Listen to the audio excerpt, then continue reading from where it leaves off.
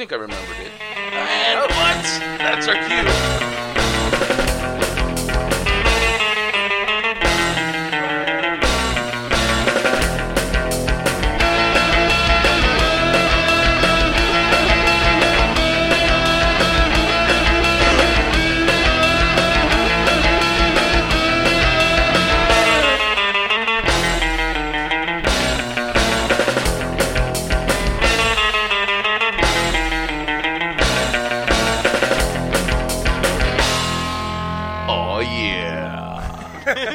Oh, that was good times. That was exciting. Like I haven't actually heard it piped through live and stuff. That was actually awesome. Ooh, it made me feel good. Welcome to Comics on Comics. We are recording live in Hollywood, California, at the Improv, at the lab at the Improv. And today I've got three awesome people, three great friends. We have the crew from. The crew formerly known as Fanboy Comics, now known as Fanbase Press. You got it. Right? That's right. Yes. So Yes. we've got Barbara, Bryant, and Drew here. Hello. Barbara, introduce yourself. Sure. Who are you and what do you do? I'm Barbara. Hello. Ooh, what? There we go. I am Barbara Dillon. I am the editor-in-chief, formerly of Fanboy Comics, now of Fanbase Press, and I do a lot of things. I manage all of our contributors and staff members and all of our news, media, podcasts, whatnot, and I'm also the producer on all of our graphic novels and other content. Sweet. Yes. And Brian, what do you do? Well, I don't know what I do. I'm technically the president. Means nothing. Sit back and Right. collect the fat checks, I believe. Yeah, pretty much. You know, I take the credit. No, I mean, I guess I have pretty much a hand in almost every aspect. There are a few things that Barbara handles completely herself, but both of us as co-founders of the company pretty much handle everything from editing podcasts to developing projects with artists and writers to just the daily maintenance of the site. So Sweet. And Drew, I mean, clearly they do everything. Yes. So when you are I'm sitting just on your riding ass- in their wake is what I'm doing. Is that- all That's right. all I'm doing. So, and other than that, what else do you do over there? I co-host the podcast with them as well as Claire Thorne. I've been doing, this past year I did the Back to the Future, a little retrospective on Back to the Future. I'm kind of the Doctor Who expert, so I do the that reviews is there. true. So Yes. yeah. Drew is our encyclopedia of comic book knowledge. So Okay. anytime we have a question about what really is canon, we ask Drew. All right.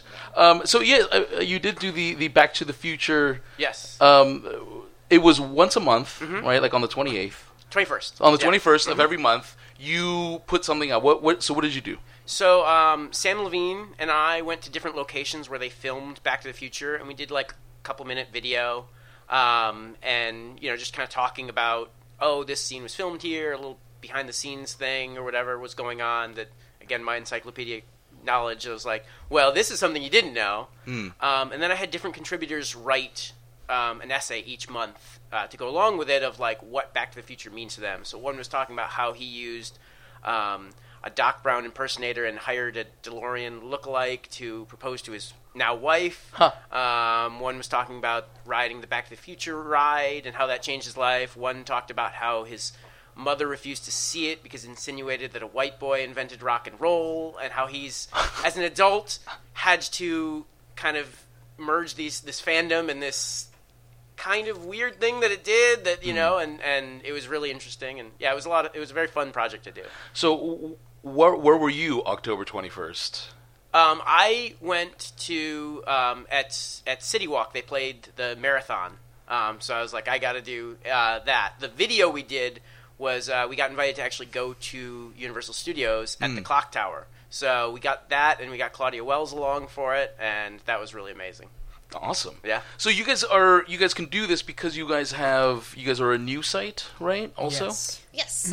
In addition to being a publisher, we have an online conglomerate of geek media. So we do a lot of promotion for other creators. That's a big thing that we're into, is promoting and supporting and empowering creators to do what they love. And we do that through reviews, interviews, podcasts, basically any outlet that we can provide that gives a voice to other creators. Well, that's awesome. So let's see. what do you guys got coming out this year? You guys have the latest issue of PvP. Yeah, right? it will actually be the final issue. Final. And for people that are confusing it, because we call it PvP, which people It's may not know player another versus series. player. Oh, as right. Common PvP. acronym. Right. But Penguins versus Possums is what Juan's referring to, and it's just a hilarious, wacky, epic series that has been running for, I would say, at least About 3 3 years years, yeah. now. Yeah. Originally, it was released issue to issue, and then when the creators wanted to do a trade for the first 4 issues, they came and joined up with Fanboy Comics. We published their trade, and then we have been releasing issues 5 through 8.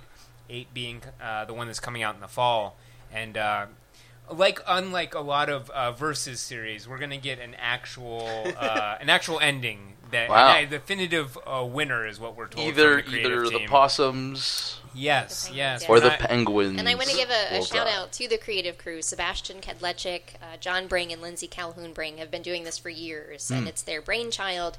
They do all of the writing, the art, the editing, everything. And it's to give the elevator pitch. It's about a war that's been going on since the dawn of time, but under our noses. We haven't heard about this war, but it's escalating to the point that it's leading to the Battle of Armageddon. And despite what everyone may have heard, it will be fought by penguins and possums. All of humanity will have to choose a side. So Wow. it's amazing. And Epic. it will all culminate in this very final last issue. Now, is it going to be polybagged? Am I getting stickers? No, we're not going to do no armband? gimmicks, no metallic covers or I will anything. Just say- great story content and art. Yes, but it's Okay. going to be a kind of a double-sized issue. It So- will be, What? yes. It's It a will- giant sized Yes. penguin versus It'll be an possums. extra large, yeah, I guess you could say. It'll be a 5th week comic. Come on, there's Yeah. all these things that'll be. Exactly. That's awesome. And I believe I remember when I was on your show last, you guys had the prototype little figures. Yes, We the did. Right? PvP minis. Yes, we had the Yes. PvP minis so that you could wage your own war at home. What? Yes,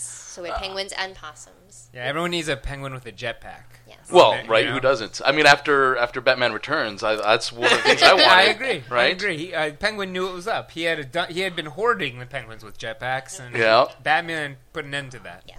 Absolutely. Okay, so you guys also in the past have done radio dramas, audio dramas, Yes. right? Yes. And you guys did some small little book that no one's really ever heard of, right? It was Was like it a the It was like short story. gourmet post-apocalyptic something food happened eater or with something? Yes. So You we know? adapted the Hunger Games. Hunger books, Games, yes. into audio drama format. It was well over 60 episodes, each one ranging from about a half an hour to an hour in duration. Full cast of characters, score, soundtrack, everything. So Wow. Yeah. And you guys are continuing with the audio dramas. yes. Yeah. We have an adaptation of Robert J. Peterson, who I believe you have had on the show a few Yes. times. Great friend of the he's show. A incredibly geeky individual that's just awesome to hear talk about any subject, but he also is a very talented writer. He's written several novels, one being The Odds, which is this post-apocalyptic like action comedy, sort of in the vein of Big Trouble in Little China meets like Mad Max. And we just loved the book. We had reviewed it at our site, and he asked us if we would consider it for adapting it as an audio drama after he saw and participated in the Katniss Chronicles. And we were super excited to do so, and we've been in the writing stage for, I would say, a good 5 or 6 months at this point. We're getting close to wrapping up the final episodes, and we'll be moving to the casting stage. But it's just going to be fantastic. We can't wait to share what we've been building with everyone, and the story and the characters are just... They're out of this world, but charismatic and weird. But I can't wait to share it with everyone. And we hope to bring Drew with us because, little known fact, Drew was like the Bill Paxton of the Katniss Chronicle. I kept dying like 5 or 6 If you times. need someone to die in an audio format, Okay. Drew's your guy. Drew's your man. Drew Wilhelm is his name. Yes. You know. I guess you could be the audio drama Sean Bean. Is also There you go. die You pretty much will everything. not. You will not survive. So whoever he plays. Spoiler alert! He In will the die. odds, You he know will it's gonna die. yeah. Okay. I mean, he'll only live if it's a twist. Oh, okay. At the end, it'll be a twist ending. So what's the process like? You are Bob said, "Hey, can you do this?" And you guys are like, "Sure." You guys receive the work, and how do you then begin to convert that? Sure. So we are currently in the writing phase right now. Bob, we are so excited because, of course, for the Katniss Chronicles, we did not have the lovely Suzanne Collins to adapt with us. But we do have Bob Peterson to adapt the odds with us, which is wonderful to be able to kind of rebuild the world with the original author. Okay. But we're also working with Sam Rhodes, who is a co-founder of Fanboy Comics and former creative director. And Bryant is also writing as well. I am along for editing and producing purposes, so it's wonderful to be able to be in the creative space as they're adapting, and fascinating to watch. But then once everything is locked in, we will move to the casting phase. Sam will be our intrepid director and editor, and he does a sound engineer, everything. Yeah. So, and then we will release.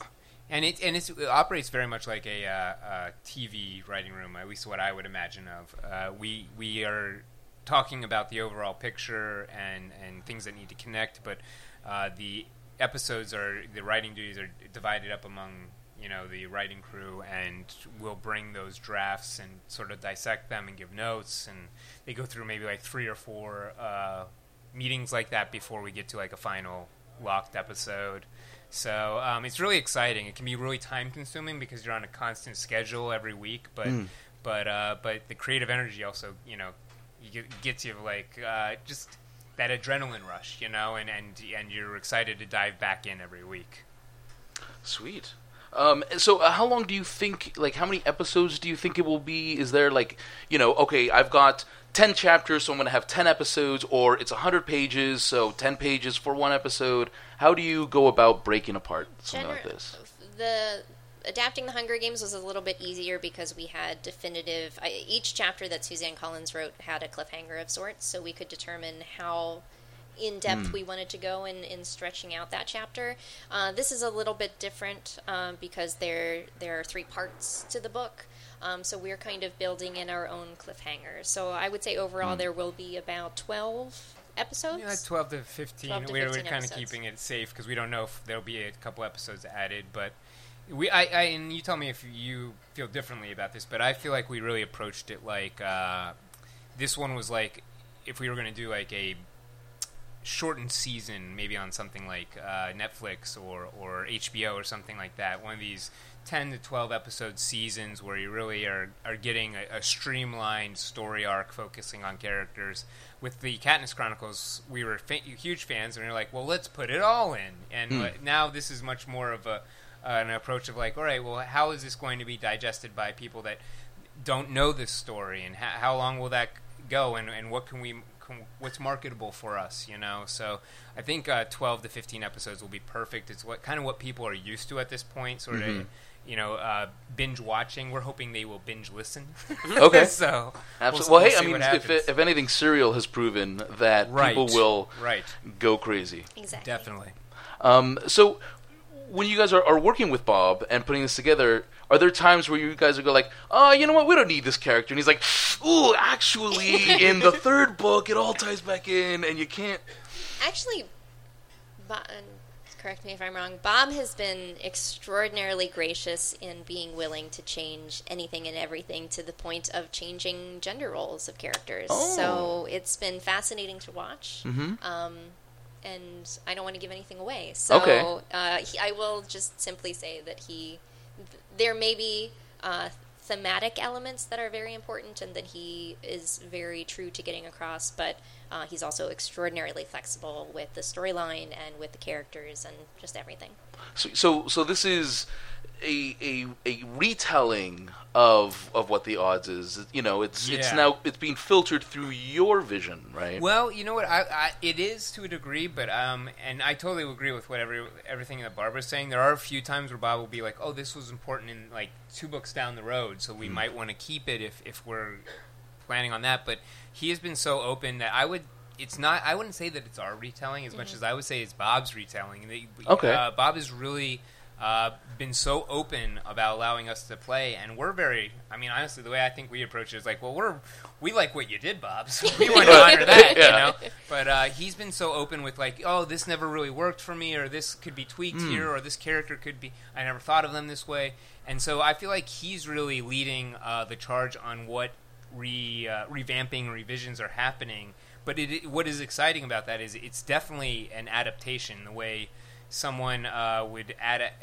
adapt something to film or television, there are things that are changing, characters that are either like becoming two characters that become one character, or little changes like that, characters getting different arcs to fill in. So it'll be really exciting for people that like the books, because it'll be, I think, an entirely new experience that will still feel true to the original story. All right. So you guys also have The Margins coming out next year. Tell us what that is about. Sure. So The Margins is a very exciting story. It's a graphic novel. It's being co-written by Paul Montgomery and David Acampo, two brilliant and successful comic book writers that we've been wanting to work with for a really long time, and this just finally came together, and we're really excited about it. We have a brilliant artist, Amanda Donahue, who it's so funny. I know that you've also worked in the comic book industry, and you're a filmmaker, and to see her thumbnails is like, I can't even voice or articulate. It's like seeing a finished product, and you're wow. oh my goodness, this is brilliant. So I'm very excited to see where it's going. But ultimately, it's very meta. It's a beautiful story about sort of taking back to the pulp era, the pulp stories of swashbuckling heroes. And I'm trying to think of the elevator pitch for this story. It's so intrinsic. It's about ultimately two comic book creators, two young creators in Portland, and they find this old pulp tale and they decide to adapt it into a comic book. Okay. And as they do so, the world of the pulp world and their own world start to bleed together, for better or worse, and that's kind of where the story takes off. Yeah, it's very much about like the creative process and how there is both a positive and a negative to how that can take over your life. The ways that it can sort of isolate you and keep you away from other people, other relationships in your life that might also be important, but also the way that it can be an escape, and it can be like the one place that you can be who you want to be and tell the story the way that you want to tell the story. And I think creators are really going to like it. I think comic book readers are really going to like it. And for me, I don't know if you would agree, Barbara, but it's really got elements that strongly make me think of fantasy stories where people are coming from the real world and going into a fantasy world, like The Never-Ending Story or Lion, Witch, and Wardrobe. Yeah, any of those. If you like the elements of that kind of adventure, this is going to be like right up your road. Plus, I'm really excited because it is our first project that has, aside from the Katniss Chronicles, a female lead. So that is true. Yes. Very, very excited about that. Nice. Yes. Well, we all need a diversity of leads. I think that is what we all need, because what generally tends to happen is this homogenization for one reason or another. And actually, one of the things I wanted to talk about, kind of touching on that point, it was about a week ago where there was an editor at Vertigo, Shelley Bond. Mm-hmm. She, after years of dedicated service at Vertigo, she was not fired necessarily, but just not. I'm not sure exactly what's going on, but she no longer works there, right. for better or for worse. Politely let go. Yes, something like that. I don't know. Exactly. And of course, that led a lot of people to tweet about it, and there was a lot of innuendo going on. Why would she leave when there are other people who did other things there? Why are they still working there? Eventually, a name came out. An editor at DC Comics who was sexually harassing employees. So this came out, 2 weeks ago now? Almost a week ago? Yeah. Did you guys, as a company, cover that story? We did. We actually discussed it on our podcast last weekend, the Fanboy Scoop Weekend Review, which was our very last episode of the Fanboy Scoop in that iteration. It is also rebranding to the Fanbase Weekly. Sweet, just all right. like the big two, we're restarting at number one. So Absolutely, as you should. Everyone can follow along with us. But yes, I believe we coined the term relaunch. Relaunch? Relaunch, yes. all right. So, but yes, we did discuss it, and it's a very multifaceted, interesting dialogue to be had. So, this is generally we're talking about comic books, right? Yeah, right. Like sexual harassment isn't something that people in our industry are comfortable talking about, that people don't want to associate with Superman and Batman. Unfortunately, this did happen at DC Comics, and it was the editor of Superman. Yes. So when something like that happens, what is your reaction? Like, do you guys have to think, well, we are supposed to be covering comics, and it should be happy and light, but then on the other hand, we are human beings, and human beings tend to suck? Well, Brian? yeah, I guess I could say. I mean, we are.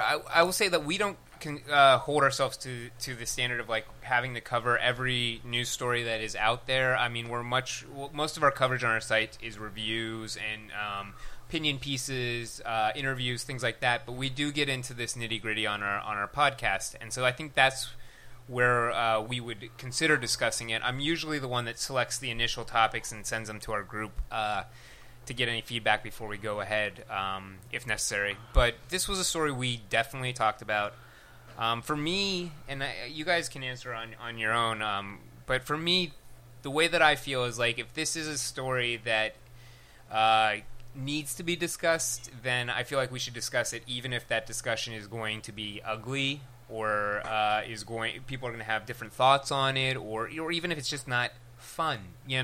I try to make sure we're not doing stories that are just like attack pieces at people, but I don't think that this was in any way that kind of deal. This is something. There is a juxtaposition of the idea that the Shelley Bond decision didn't exactly have, inform the discussion of this editor. It was sort of like the editor's name was brought out in reaction. But once the story is on the table, the idea that there are these things going on in DC, one of the biggest, if not, it is one of the two biggest comic book companies out there, representing characters that are supposed to be, these huge, iconic pillars of value, and truth, justice, and the American way. Exactly. I think it's impossible, unless you think that it's not an important story, and I personally, I don't want to judge anyone, but I don't know how you could think that it's not an important story. Right. You have to talk about this. This is a problem. The female creators, specifically in the comic industry, are expressing that this is an issue beyond just DC Comics.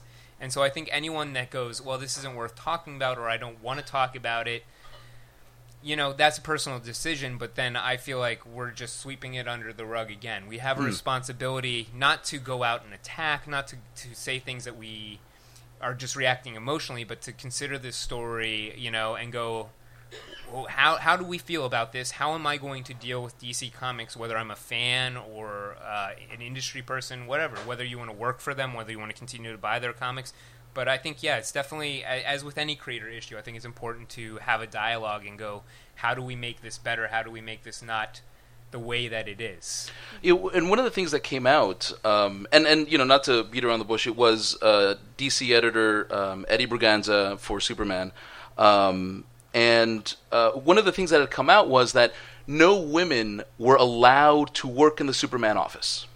So for those who don't know, in comic books, the families are kind of broken up. So there's the Bat family, and the Bat family will have editors, and the Superman family will have editors, and Spider-Man will have his own X-Men, things like that. And that's kind of how things are divided. So at DC, for a while, it was an unspoken rule that no women could work on Superman because they would have to then interact with these more toxic elements in the DC offices.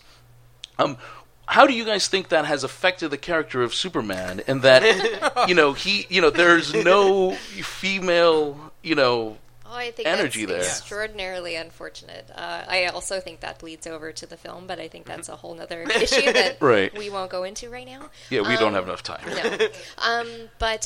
No, I think it's extraordinarily unfortunate. I think that not having a diversity of voice in a character speaks volumes, and I think it's apparent. Especially one as iconic as Superman. Exactly. One that is supposed to be this ideal that we're looking towards, that it kind of stifles him. When he's their top character, Yeah. too, right? And correct me if I'm wrong here, Juan. it's all the Superman books are on the same floor. Or so would that include like Supergirl and anything that's It would, I believe, it would include all super titles, right? So Superboy, maybe some Teen Titans in there, who knows? But yeah, like so it's not just that main book. It's several things that are under that banner that are not getting, as far as we know, any female input of any kind. There's Right. There's not a voice beyond a male voice, Right. in that room. And obviously that one male voice, or one of the male voices in charge of it, is a toxic element. Well, yeah, someone on our podcast, I don't remember who it was. I think it might have been our co-host Claire, but someone brought up this really good point because we were discussing the element where Heidi McDonald at Comics Beat and I think Rich Johnston at Bleeding Cool had pointed out, like, listen, this isn't something that was necessarily hidden. We reported on it 4 years ago. Right. It's been dealt with. This guy was sent to some sort of like Correctional, training, whatever. Yeah. And so they can't like essentially have a double jeopardy. They can't go, oh, we're going to punish you again for these things that we've already made a decision on. But if you still have to isolate this guy, and so that there are no women around him, then the problem hasn't been corrected. It is still an issue, and if he can't be in an environment where he's interacting with women in a acceptable way, then that is a new issue. That's not the old issue. Mm-hmm. And Drew, you haven't been saying much. What do you think? Well, as they know, I've been a little out of it. My computer broke, so I haven't been keeping up with this news as much as everyone else. But I mean, I would agree that if it's, like Brian was saying, it's one thing if it has been dealt with, but if he still can't interact with anyone else, then he is still a problem. You know what I mean? If women aren't allowed to be on there because he's toxic, then he needs to be one that's removed, not the women. Right. Unfortunately, it's DC. They've got their own corporate structure, Warner Brothers, and how they will deal with it. It just, I guess it's one of people like to tear down social media a lot, but it wasn't until people started tweeting about it, and then it wasn't until one person literally said the guy's name. Because a lot of people were just like, they don't want to say his name, you don't want to rock the boat. The last thing on some level, everybody who works in comics peripherally wants to work at Marvel and DC. Mm-hmm. Like, everybody no one would turn down a chance to write or draw Superman, Batman, Spider-Man. And when you're sitting here and now you're pointing out faults of a major editor, a lot of people think, well, maybe I'm putting my future career at risk by actually saying something. I will say, though, sorry to interrupt. No, go ahead. I will say I am one of those individuals that is not the biggest fan of social media. I feel like there are a lot of benefits. It's something that has brought the entire world into a much smaller microcosm, which is wonderful. But I also think that the medium does not allow for civil discourse.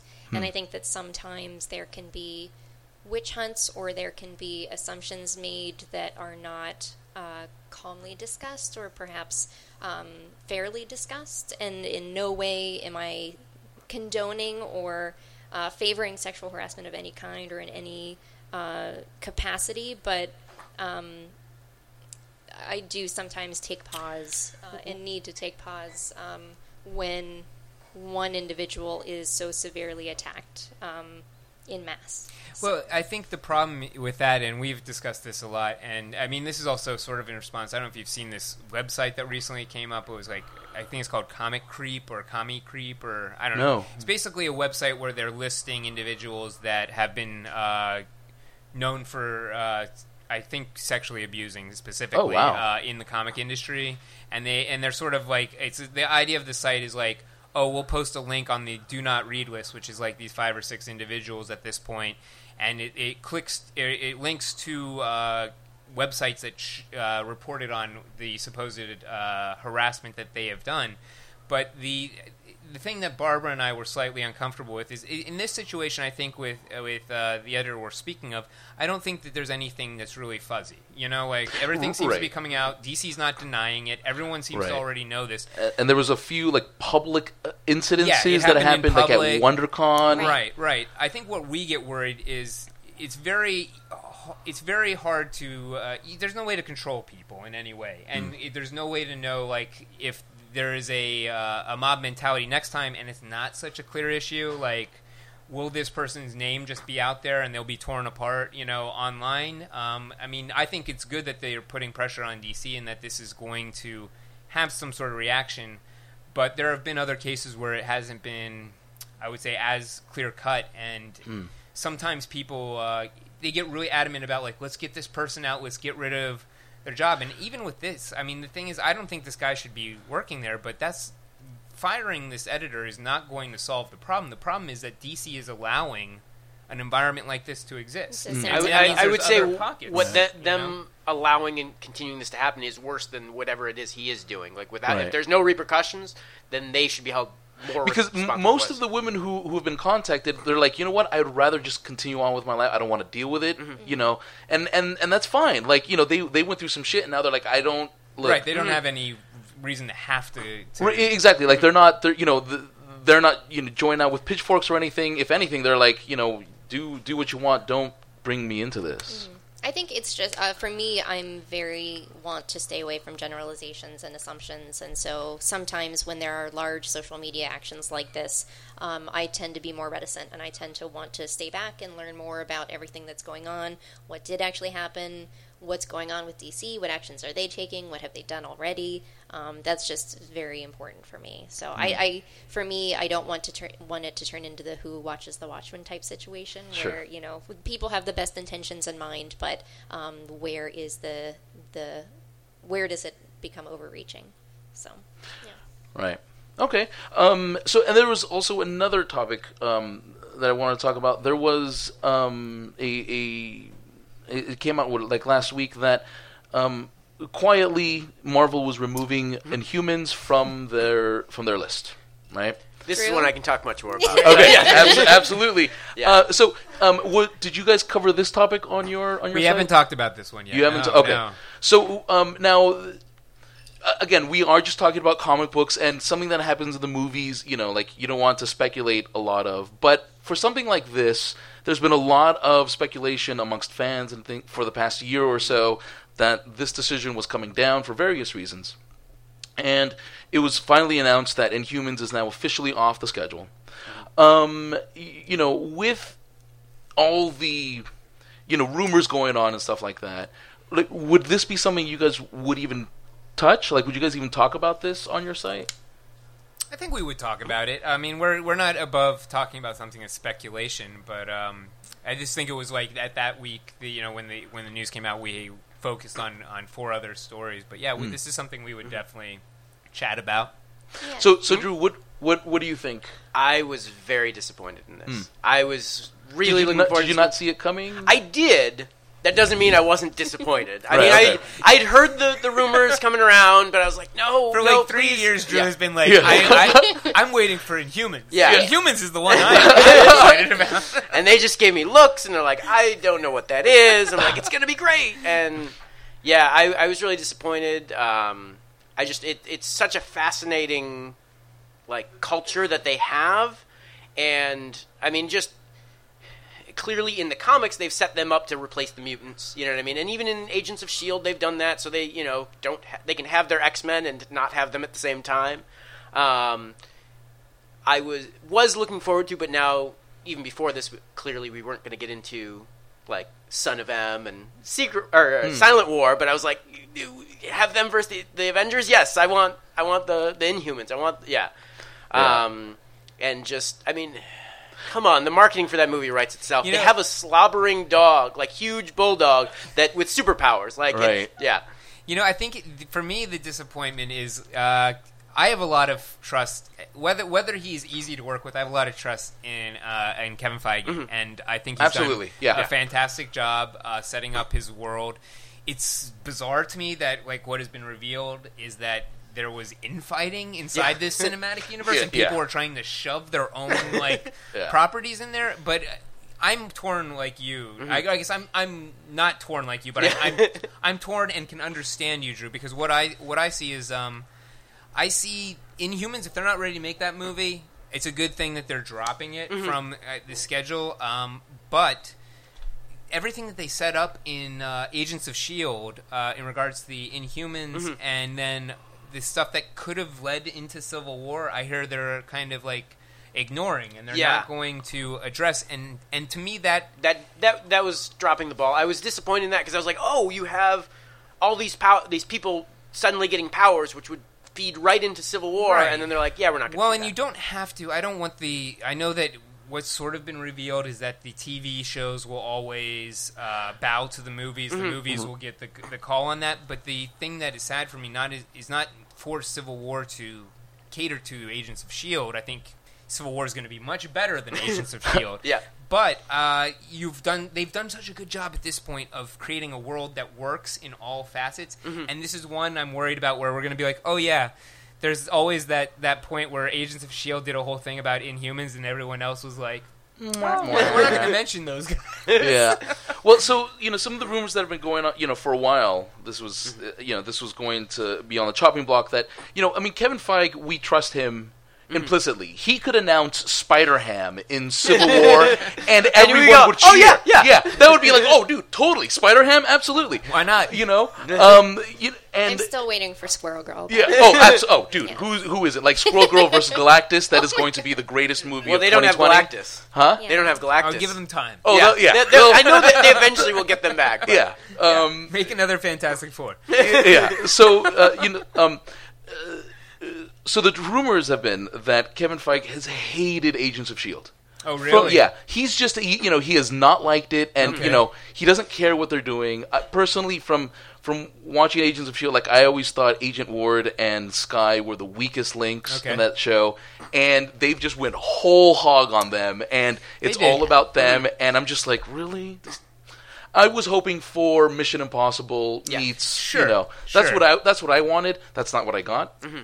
But I mean, you probably can acknowledge that even, and because I'm maybe a little bit more of a fan than you, but I think you and I have had some discussions in earlier seasons of Agents of S.H.I.E.L.D. But the thing for me is not that you need to love everything, but once it's in the cinematic universe and is attached, like, don't deny it is all I'm asking, Yeah, it happened. Right, accept it. I mean, this is something where, like, you don't even have to... This could have been a throwaway line in Civil War. Like, oh, yeah, and there's, like, people popping up everywhere, like, whatever. But I guess that's... My thing is, even if he doesn't like Agents of S.H.I.E.L.D., I just want him to be like, just accept that it exists somewhere, and you don't have to use it much, Right.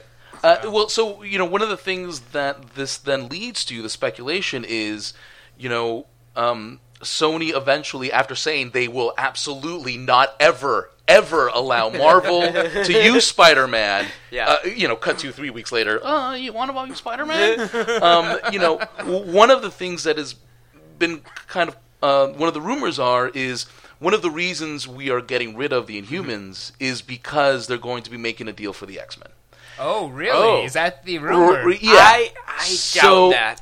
I highly doubt that. Right? Okay. Again, that's the same thing we all would have said about Spider-Man. Yeah, we would have said that about Spider-Man. But here's I the would thing, be though, so happy, is their Marvel Studios' relationship with Sony is much tenuous, better than their relationship with Fox. It's always been right. But again, these are people who like money. Yes, I understand that. The money. They'd be like 5 money trucks. But Fox has done well with the X-Men financially well. But they're also artistically. They're wrapping up that. I mean, we see like they're coming to the end of this trilogy. They don't seem they're getting rid of Hugh Jackman as Wolverine. Right. I mean, it seems like they're coming to this weird point where they're like, are we going to wrap up this iteration? Because we've been running since the very first X-Men movie, and now they're doing this reboot, and it doesn't. I don't know. Maybe they're going to continue on these characters, but. And Bryan Singer did say specifically about the Wolverine cameo at the end of that trailer is that this is the beginning of the new universe. Like that shot was the so that's so these are the iterations of the characters that we'll get. They have said that there's going to be a new adamantium hero, so I'm assuming it's like X-23, but they're clearly looking for their next Wolverine or Daken. But I assume that. I assume they're going, oh, hey, female heroes are working now. Right. Hollywood is behind on the times, but they're finally realizing this. Can we get a new Rogue? Huh? Can we get a new Rogue? Sure. I mean, we're getting you everybody. We'll see. I would be really excited about But yeah, I mean, like, and if you think about it, I guess it was on the schedule for, 2018, 2019 in Humans? So if you think about the power of the Infinity Gauntlet for a second, here he is, Thanos, he's holding the glove, he's doing things left and right, he's bringing all the heroes, and that is a perfect time to merge universes, to bring in the X-Men, and then all of a sudden, the world is different after they've dealt with Thanos. Oh no, all of our universes have been I will say, and I know this is totally speculation, but I going on that thought process, I do have to agree, because as much as I love all of the kind of B-level characters that we have in the Marvel Cinematic Universe right now, I'm not sure that anyone is strong enough to carry on when we lose the Tony Stark, when we lose the... We're going to get Spider-Man we got in Black Panther, a couple weeks. Spider-Man, Vision's coming up. There's so many that we've only seen in one film. And if anything, Marvel has proven that they don't need the A-list guys. They'll turn the C-list into the A-list. Right? Yeah. Outside of the comic book realm, no one knew who Iron Man was before 2007. Ant-Man. Not even the first Ant-Man. They chose Scott Lang. Well, that's what I'm saying. Look at this. It's Ant-Man. The worst way you could make Ant-Man is let's develop it for years with an excellent director, and then at the last minute, shift directions. Just get rid of it. And we'll see if it works. Yeah. And it works. As you can see, I'm clearly the cynic of the group. Until I see it, I will wait and see. But I will say this. That is sort of in the vein of what you're saying, Barbara. I personally don't want to see the current X-Men universe merge. Oh, absolutely. No. Not the current X-Men universe or Fantastic Four. Yeah, I think it needs to happen like they're doing Spider-Man. What I need to see is a headline like I saw today that says, Kevin Feige has complete creative control of these movies. We all knew, even though Sony was like, no, we're completely in control. We're hiring their guy who's in control of everything else, but we're completely in control. That's at the point where I would disagree with you, Drew, and I would say maybe Fox and Marvel will find a negotiation if Fox is like, you know what? Do whatever you do and make us money, and we're okay with that. Yeah. And then they're like, okay. But Fox is notorious for being meddling. I know. Maybe Deadpool taught them a lesson. I don't think it did. Well, you know what? I believe Deadpool's probably teaching them the wrong lesson. Yes. Seems like I absolutely agree with that. Because the lesson that you should learn from Deadpool is when you get people who love the character... And you stay true to the character. And you stay true to the character, and you put your love into it, it comes out. And you the can lesson, see how the much lesson they learned is like, R-rated movies. That's the only lesson they learned. That's the same thing after The Matrix. Let's make R-rated movies, and then we get Server versus Ek, and we're like, what the hell is this? Wait, man, Server vs. Ek was great. What? I never seen it. I saw it in theaters. Yeah, so did I, because I was like, it's more Matrix, and it wasn't. It wasn't. Not at all. Even more Matrix wasn't Matrix. No. Exactly, right? And I believe, wasn't the last one like PG-13? The Animatrix was the closest. Awesome. Yeah, it was as close as you can get. Yes. Oh, man. So, what...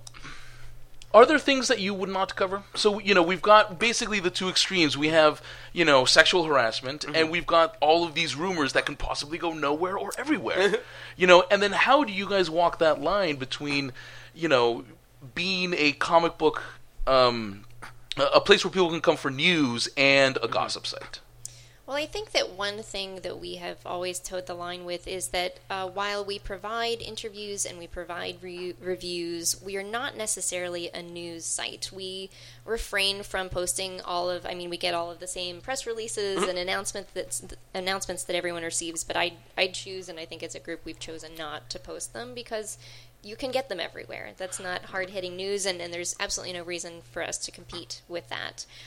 Where we are expanding is that this year we have expanded our editorials department, which I'm very excited about. Michelle Brittany, formerly from Bleeding Cool, is now working with us as our editorials manager, and that's where we're moving more towards analytical pieces. So not necessarily just reporting on the news beats and here's what happened today, but we would like to move more towards a vein of comics journalism where there are citations, there is responsibility, there is just analytical and just, I don't know, just a deeper look into the things that we know and enjoy, and also providing education and information of things that need a second look. Well, and even when it comes to the podcast, Bryant usually chooses, he'll choose one story that's important and tough to talk about, and then one that's, they took off the Inhumans. That's completely geeky. Yeah, Right. and then we'll do a scientific advancement story or something like that. So we try to with the podcast, we do 4 stories. We try to have some diversity to that. Right, and I think with when it comes to exactly the gossip concern, what we do is we post a lot of other people's stories that are the breaking news stories on Facebook pages for the podcast, things like that, so people can kind of keep up in the news.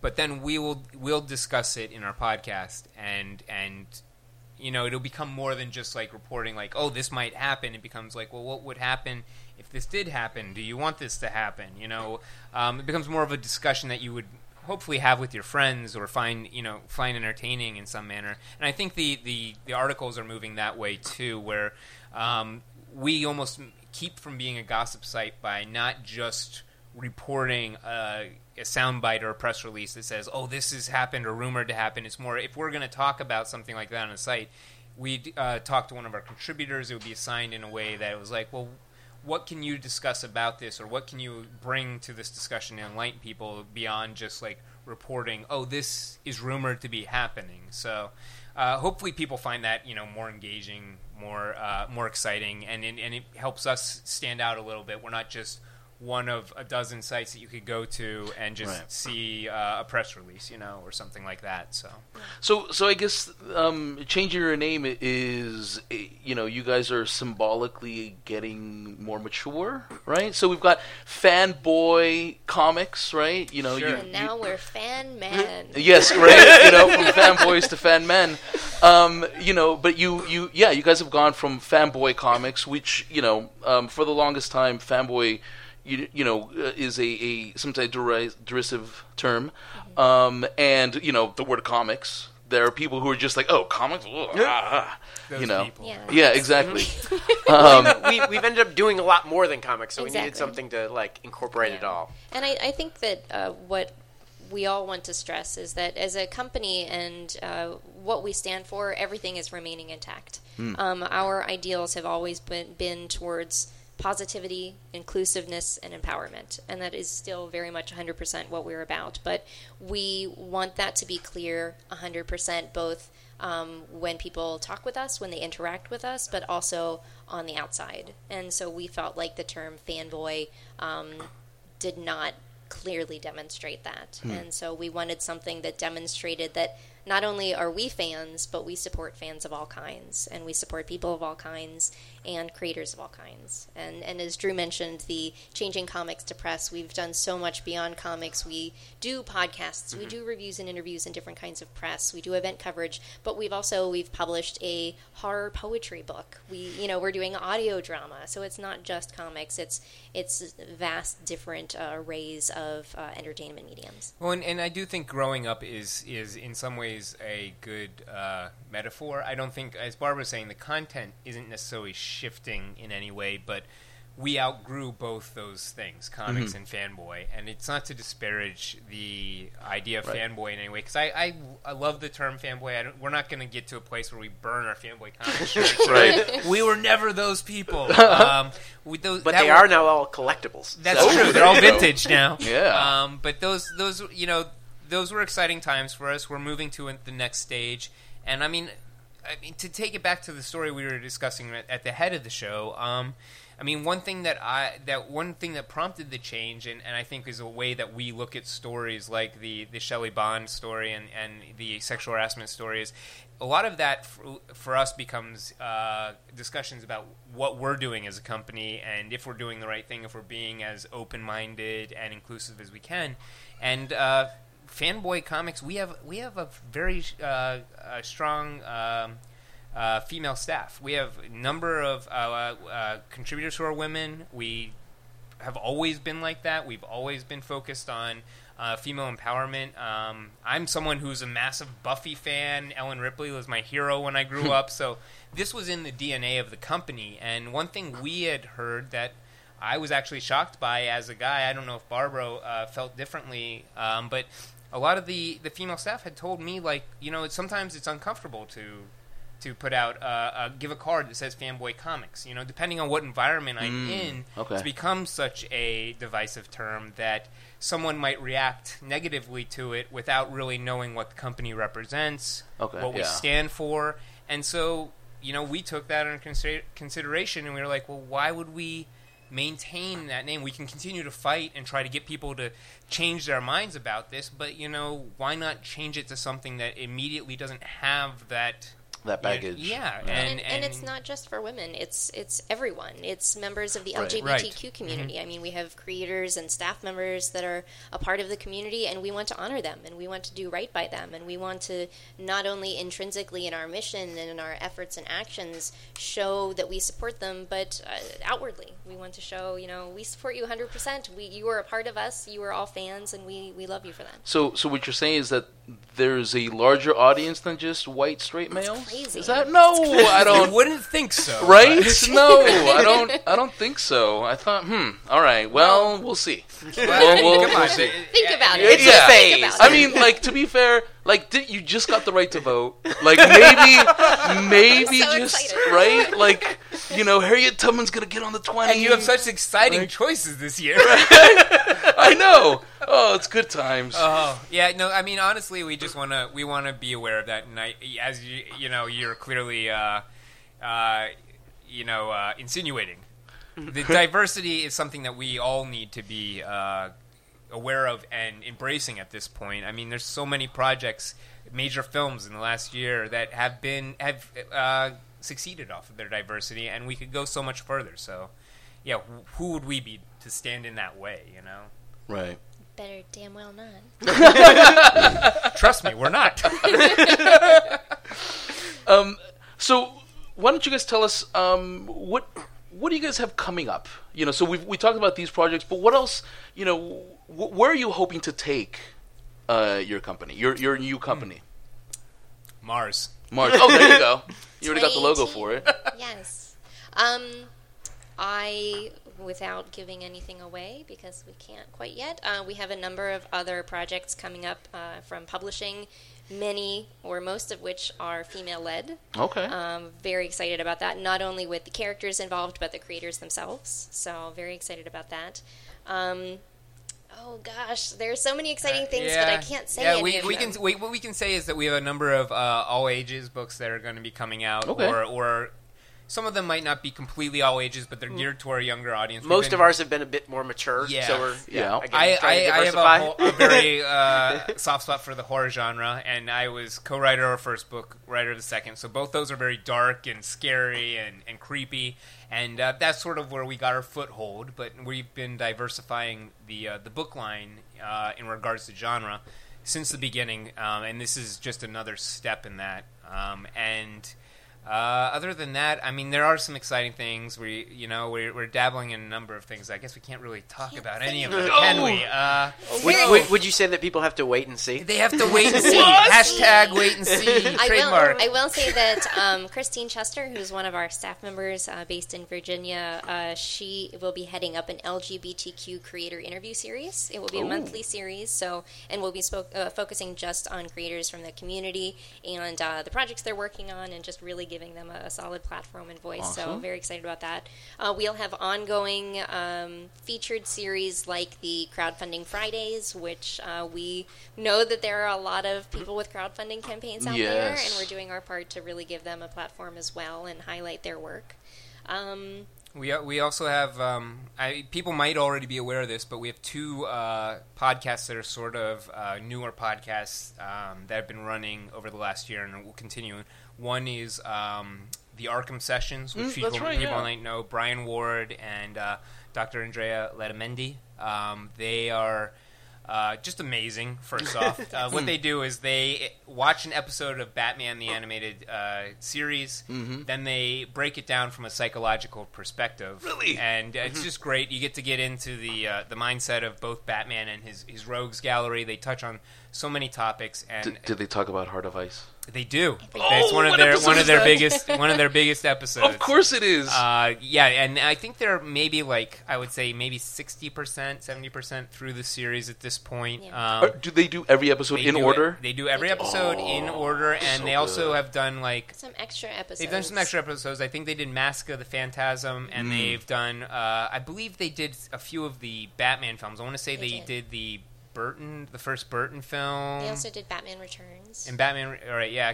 So they every now and then you get sort of a little bonus episode, and then if you're not a huge fan of Batman, or even if you are, the other one that's completely from a different, I guess, vein of geekdom is Quality Time with Family Ties. Barbara, why don't you talk about it? Absolutely. So it has 3 co-hosts. My wonderful brother Paul, as well as his friends Corey Pepper and Scott Jones, and similar to the Arkham Sessions, but very, very different.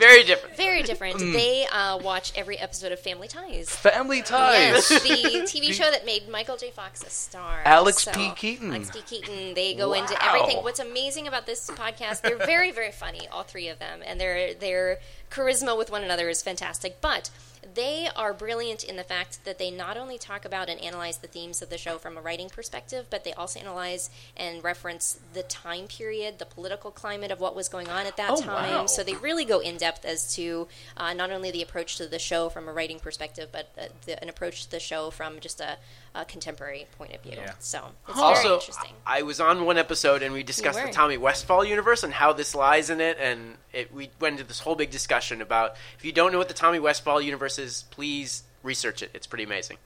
Well, and the great thing about both these podcasts too is you don't need to it'll benefit if you watch the show, but you don't you have can to. watch it's not it. something where you'll be lost if you didn't watch the episode or you've never watched the episode.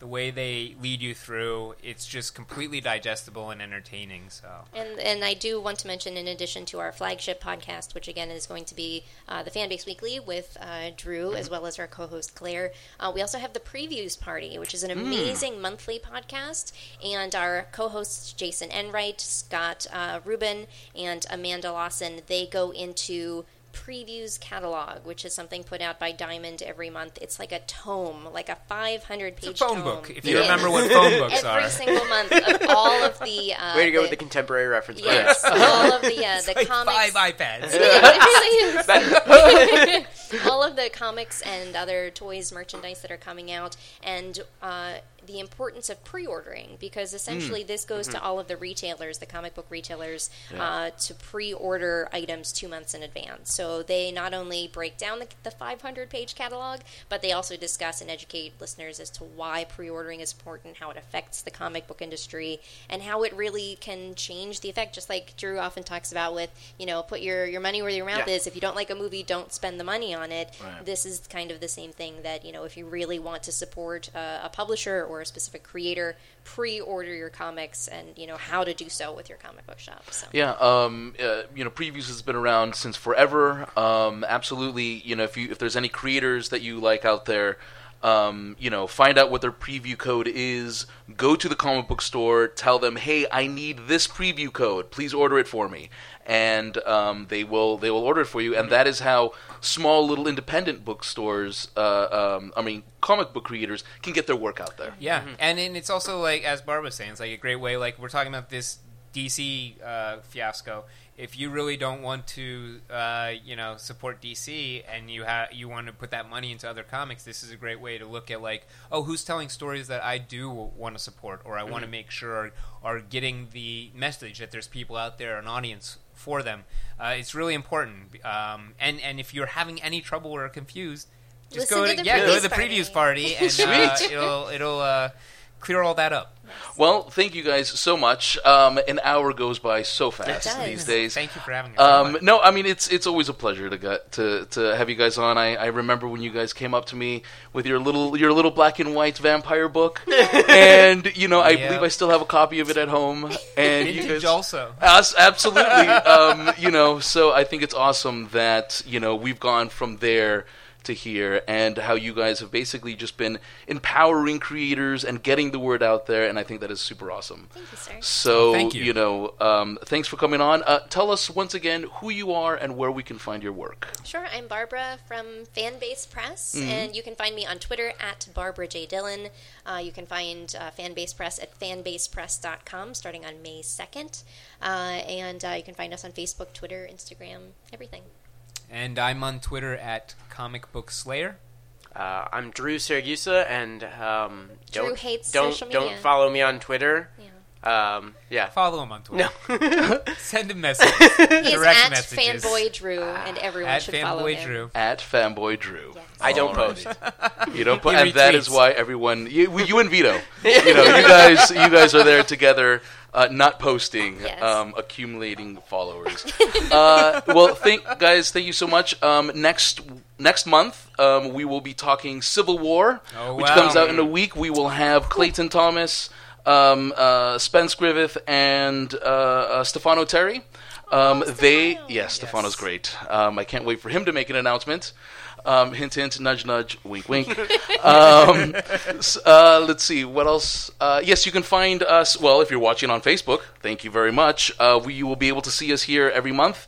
You can watch us, you can download our episodes on iTunes. We will be at... Nope, can't make that announcement yet. I believe... Something. You're Yes, going to see we- something. We'll be somewhere. Yes. We will continue Look to for exist. Look for us everywhere at fine retail stores. Thank you. This has been Comics on Comics, the show where the greatest comic minds meet the greatest minds in comics.